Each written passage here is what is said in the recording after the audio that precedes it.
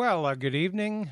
It's about 6:30 p.m. Eastern Standard Time, and welcome to another edition of Gray Matters, the news and media talk show. My name is Dick Whaley.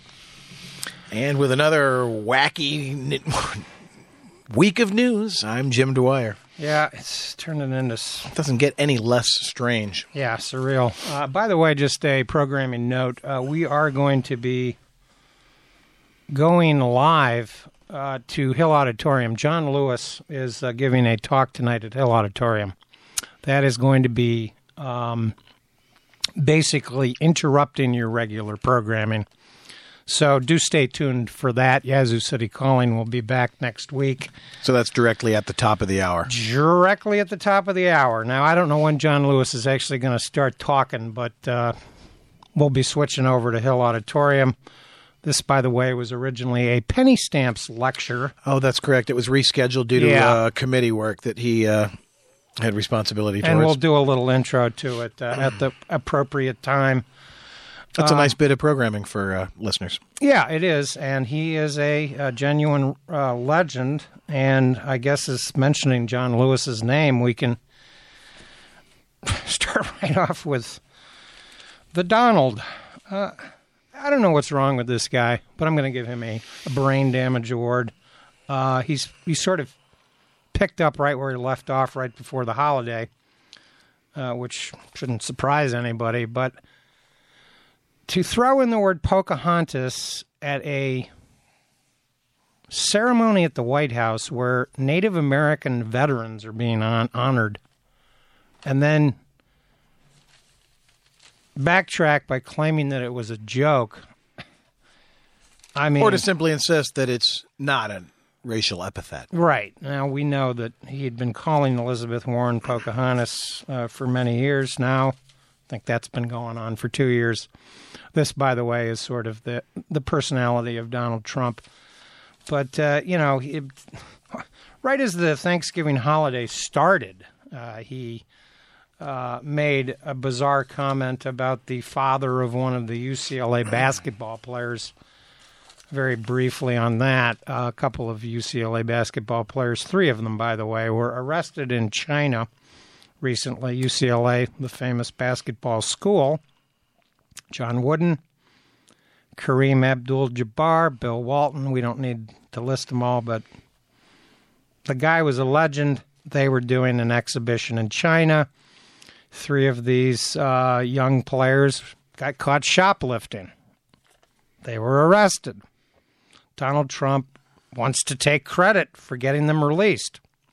The extent to which that is true, I have no idea if that's been explored fully. Well, there's no way that China was going to keep these American basketball players there's custody. That's for ludicrous. A number of reasons. Basketball's popular there. Very popular. There are some Chinese players in the American League. And there's evidence that more Chinese watch the NBA than Americans. Mm-hmm. Yao Ming, you may recall him, the giant center that played for the Houston Rockets.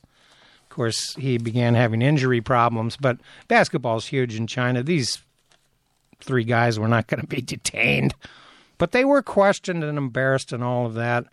And for Donald Trump to then start attacking the father of one of the players, claiming that he wasn't grateful enough, that he was, quote, ungrateful, and then make this comment in describing LeVar Ball, the father of one of the players.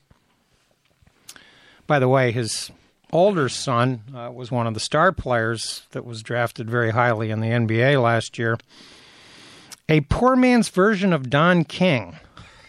He also called Mr. Ball an ungrateful fool and insisted it was me who deserved more thanks for rescuing Mr. Ball's son. Well, it was me as a reference to the tweet that the father put out there of who, ? Sure. As far as like, are you going to thank the president? So this petty sniping. Yeah. Like most grown adults would just shrug that off and go, oh, well, whatever.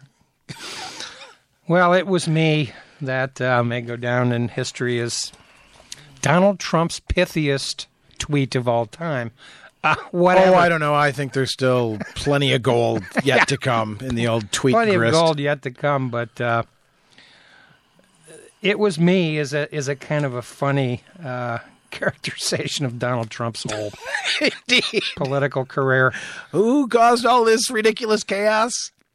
It was me. And let's face it, Joe Barton. Is the song Hey Joe ever going to sound the same? I don't know the details about the naked picture of Joe Barton on the internet. He called it revenge porn. I have no idea. Who cares? Well, whether or not it's revenge porn, which of course there are as many subgenres of porn as there is anything else these days. Right. Why a guy that age is even entertaining the idea of photographic equipment in the vicinity of his nakedness is another matter to ponder.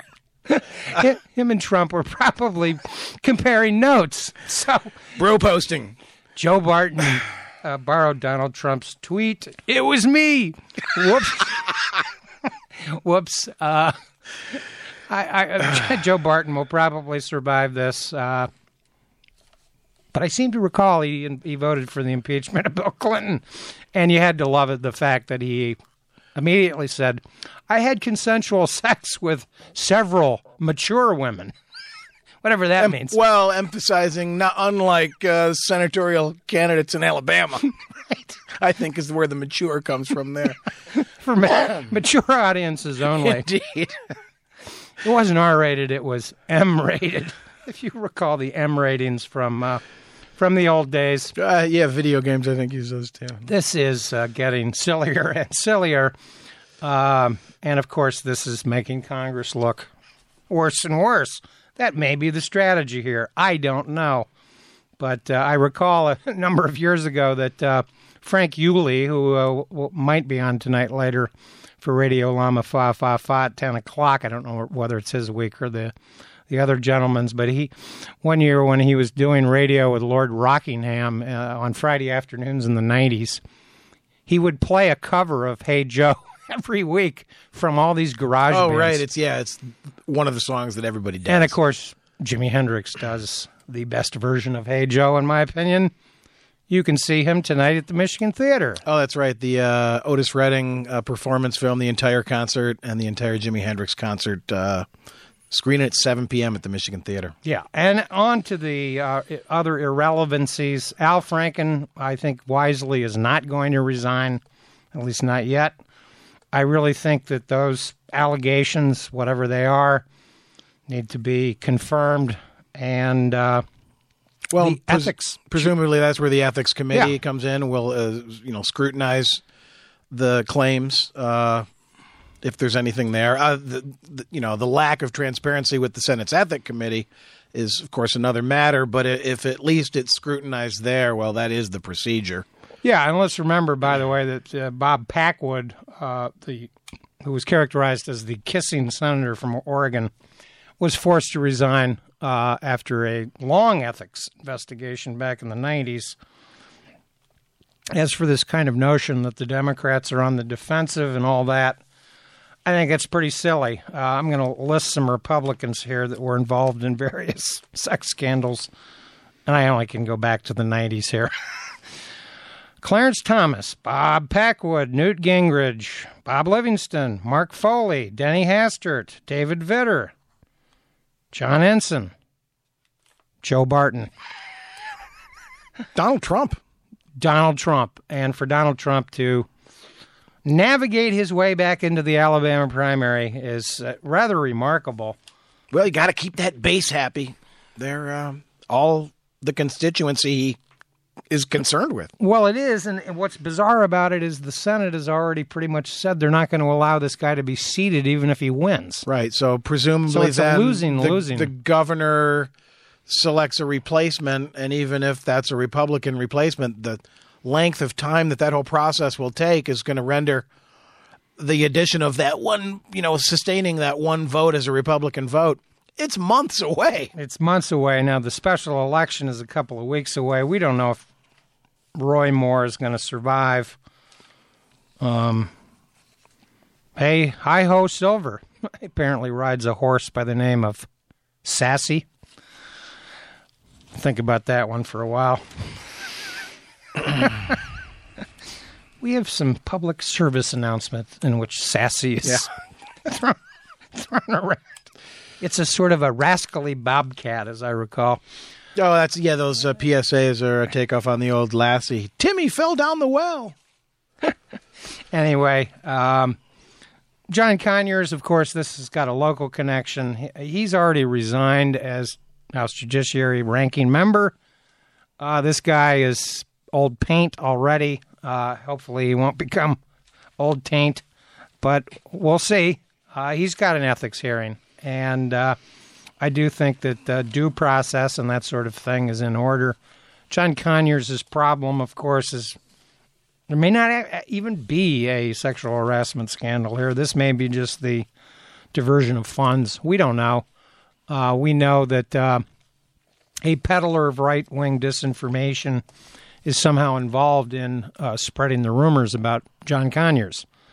But John Conyers has also been involved in some other shenanigans over the many years where his conduct has been somewhat questionable.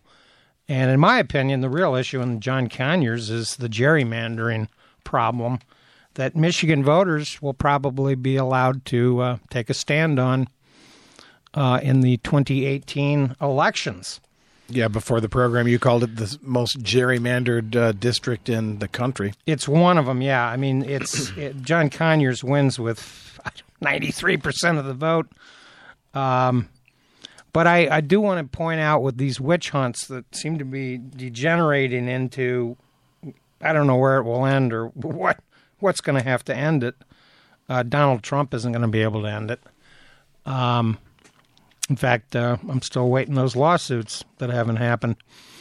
But Dalton Trumbull, a famous victim of McCarthyism, famously said that there were no heroes, just victims. And that might be where this is heading.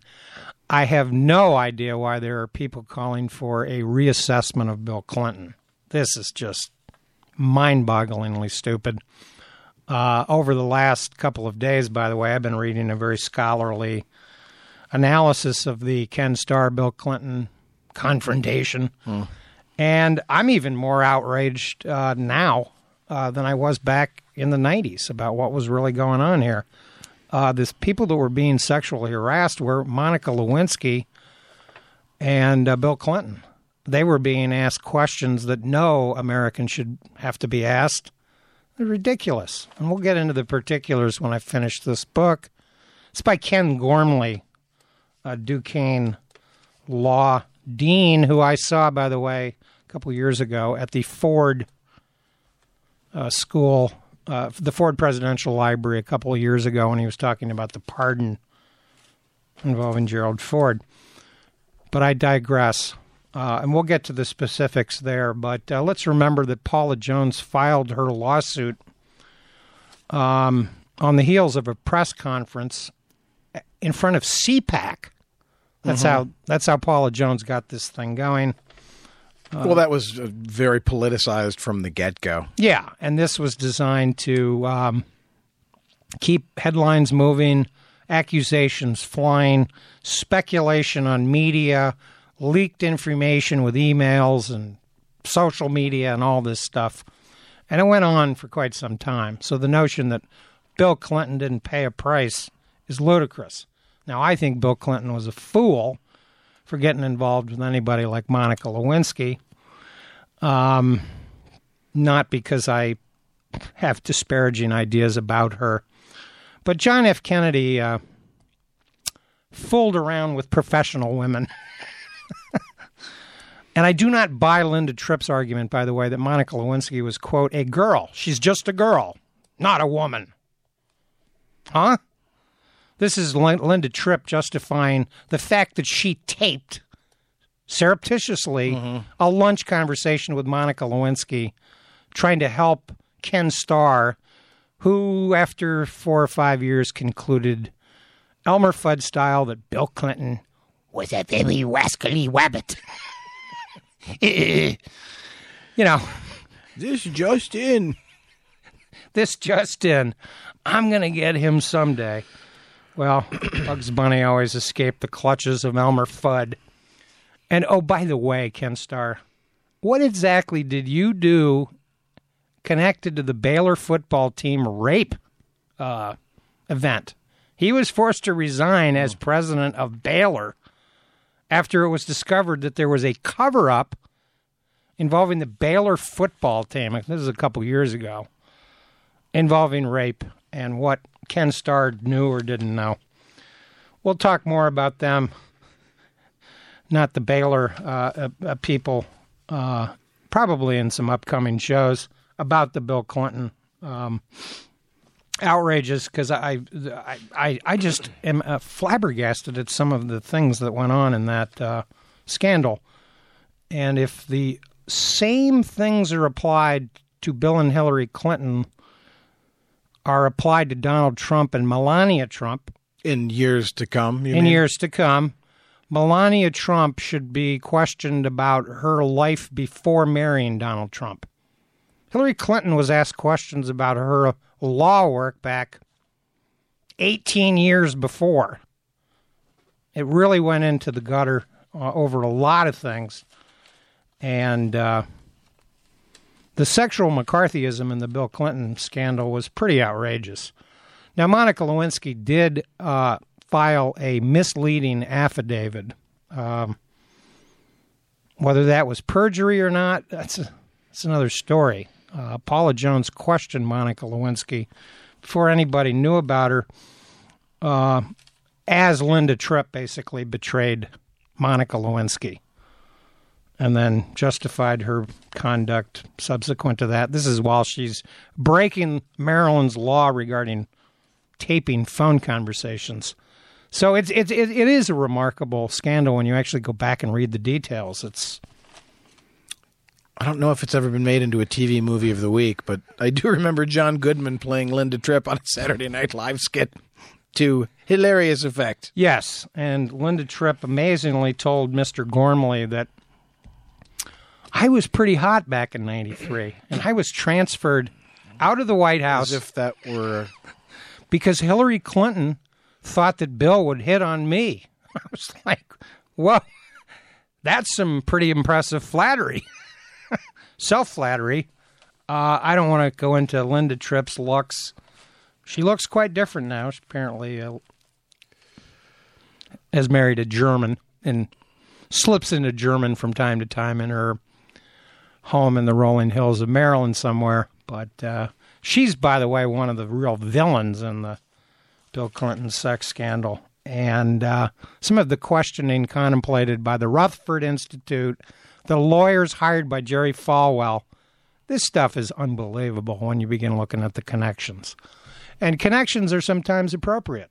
How interesting that a prominent British journalist gives an interview on last Tuesday about 46 Soho in New York City, and the very next day, Donald Trump's name is taken off the building.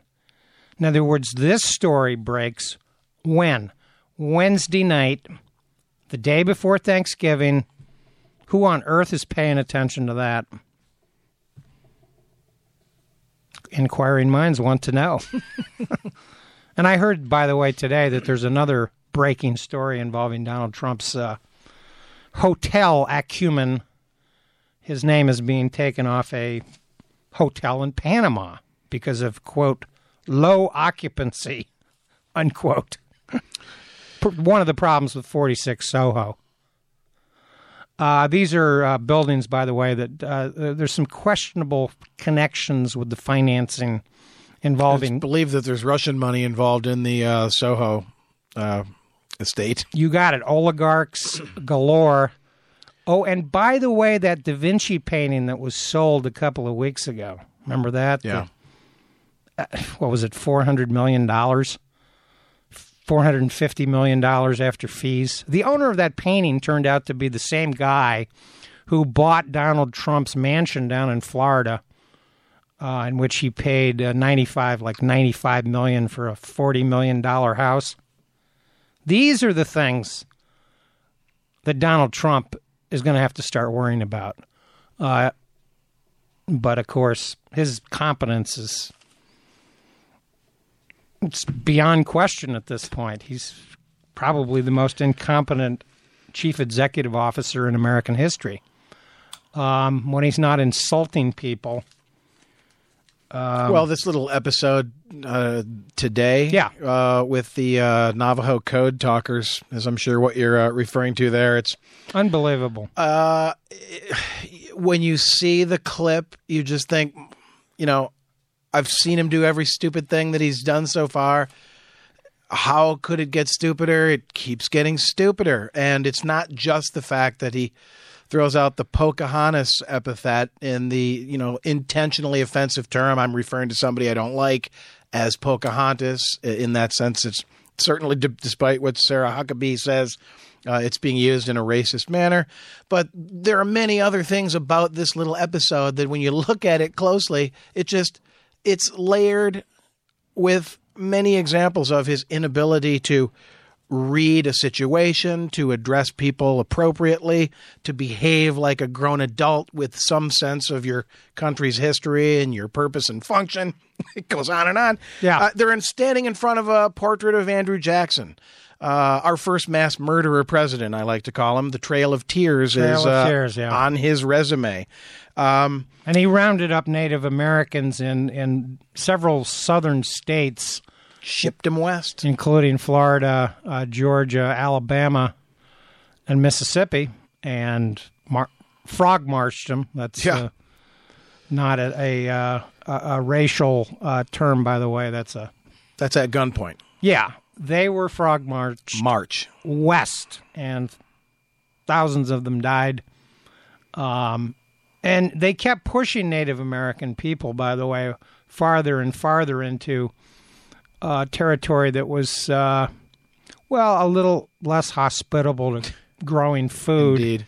Then, for instance, when the Native Americans discovered oil in Oklahoma, that land was confiscated. Got to scooch again. Wait a minute. We got some Native Americans making money off this? We can't allow that. Now, there was some duplicity and all of that. There's actually a very interesting book on that particular subject about the Oklahoma oil boom in the 1920s. So without really even being aware of the irony, and these guys, these Navajo code talkers, they're old dudes. They're not looking at the portraits on the wall. No. They're being honored by, quote unquote, the president. It's a good occasion for them, regardless of whoever the president happens to be. So they're not paying attention to these little minute details that just speak volumes about the ignorance and incompetence of this human being. After sort of acknowledging, at least in some small way, the fraught history, shall we say, of Native Americans with the American government, he says puts his hand on the guy's shoulder right next to him and says, "You've been here for a lot longer than me, than any of us here. Your people," is what he means. So even that's poorly phrased. As he looks at this old gentleman, a war vet from World War II. There's one other person who thinks she's been here that long, and she's called Pocahontas, and that's his little jab at Elizabeth Warren. But then he turns back to the elderly gentleman and says, "But I like you. You're special." So there's some weird, dismissive term against Native Americans, but you're okay. Sure. It's one of those kind of moments. And then he reaches out to shake hands with the other gentleman who's got a cane. Now, the old man has a cane in his shaking hand, which is, typically culturally in the West, you shake hands with your right hand, whether you're left-handed or not. Well, this dude has a cane in his right hand instead of being an aware human being, considerate of others and going, "Oh, this dude has a cane. I should shake this guy's hand with my left hand." Bob Dole had to shake hands with his left hand. Yeah, if you're going to shake hands with Bob Dole, you think about that for a moment before you do it. Oh, I don't want to make an awkward moment. I'll reach out with the shaking hand for this guy. Trump misreads the thing at every possible level. Exactly. He's not in the game. And I haven't even seen the video, by the way, but the way you are describing it, it's even worse. Embarrassing. that I imagined, and of course is indicative of what was the word that Tillerson used? Moron? Yeah, moron. The moron comment, by the way, came out of Donald Trump's desire to increase our nuclear arsenal by a factor of 10. I mean, this guy is clueless. And this tax cut that's being knocked around in Washington, I don't know if it's going to pass or not, but to hear that one of the horse trading points is going to be drilling for oil in the Prudhoe Bay Wildlife, the Arctic Wildlife Refuge, is staggering. Don't we have enough oil already? Doesn't Donald Trump fulminate oil like that volcano in Indonesia? I don't know. But I certainly am worried about the influence of more and more of this fake news and this unbelievable stuff that keeps going on. You know, a couple of weeks ago and last week I was mentioning and wanted to cover this at the end of the show about the mass shooting in the Texas church and how this turned into a fake story in which a home video quote-unquote journalist by the name of Mr. Williams, a popular right-wing YouTube personality who calls him the Doctor of Common Sense, he had filmed and uploaded a 3-minute video about the Sutherland Springs shooting on his YouTube page, and it has roughly 90,000 subscribers. Authorities had not yet named a suspect, but that didn't deter Mr. Williams, who is black, from speculating that the gunman was either Muslim or black. Later, after the shooter was identified as a white man named Devin P. Kelly, Mr. Williams posted a follow-up video. He claimed that Mr. Kelly was most likely a Bernie Sanders supporter.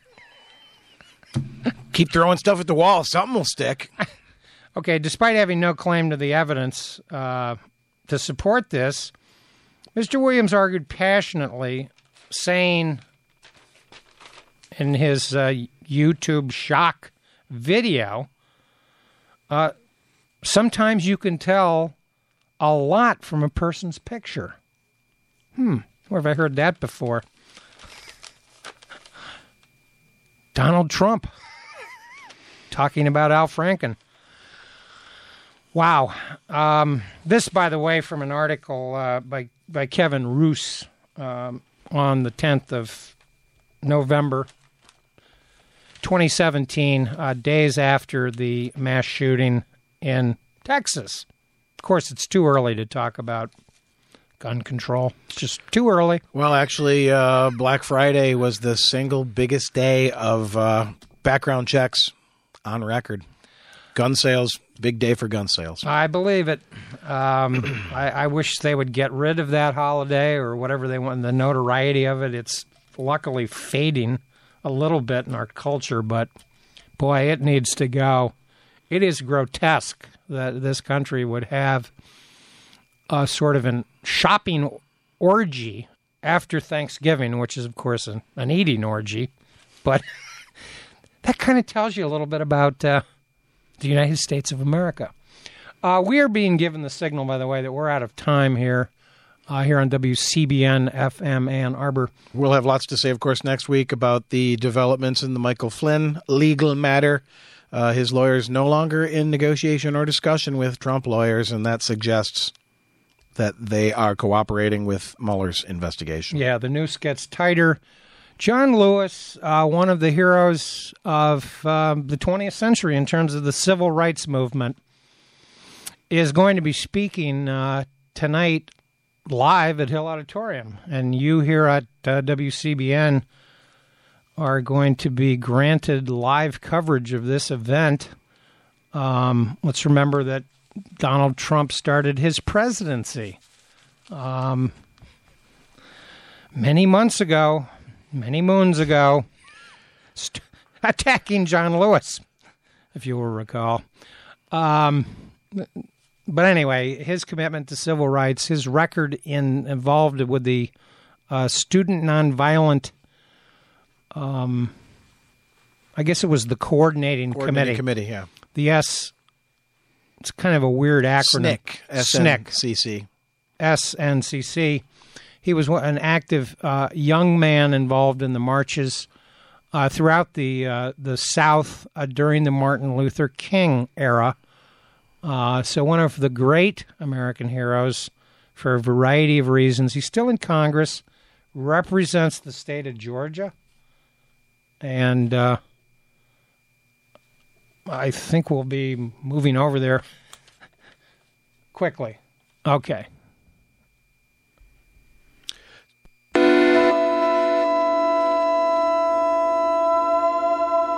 Hi, this is Pauline Oliveros, and you're listening to WCBN.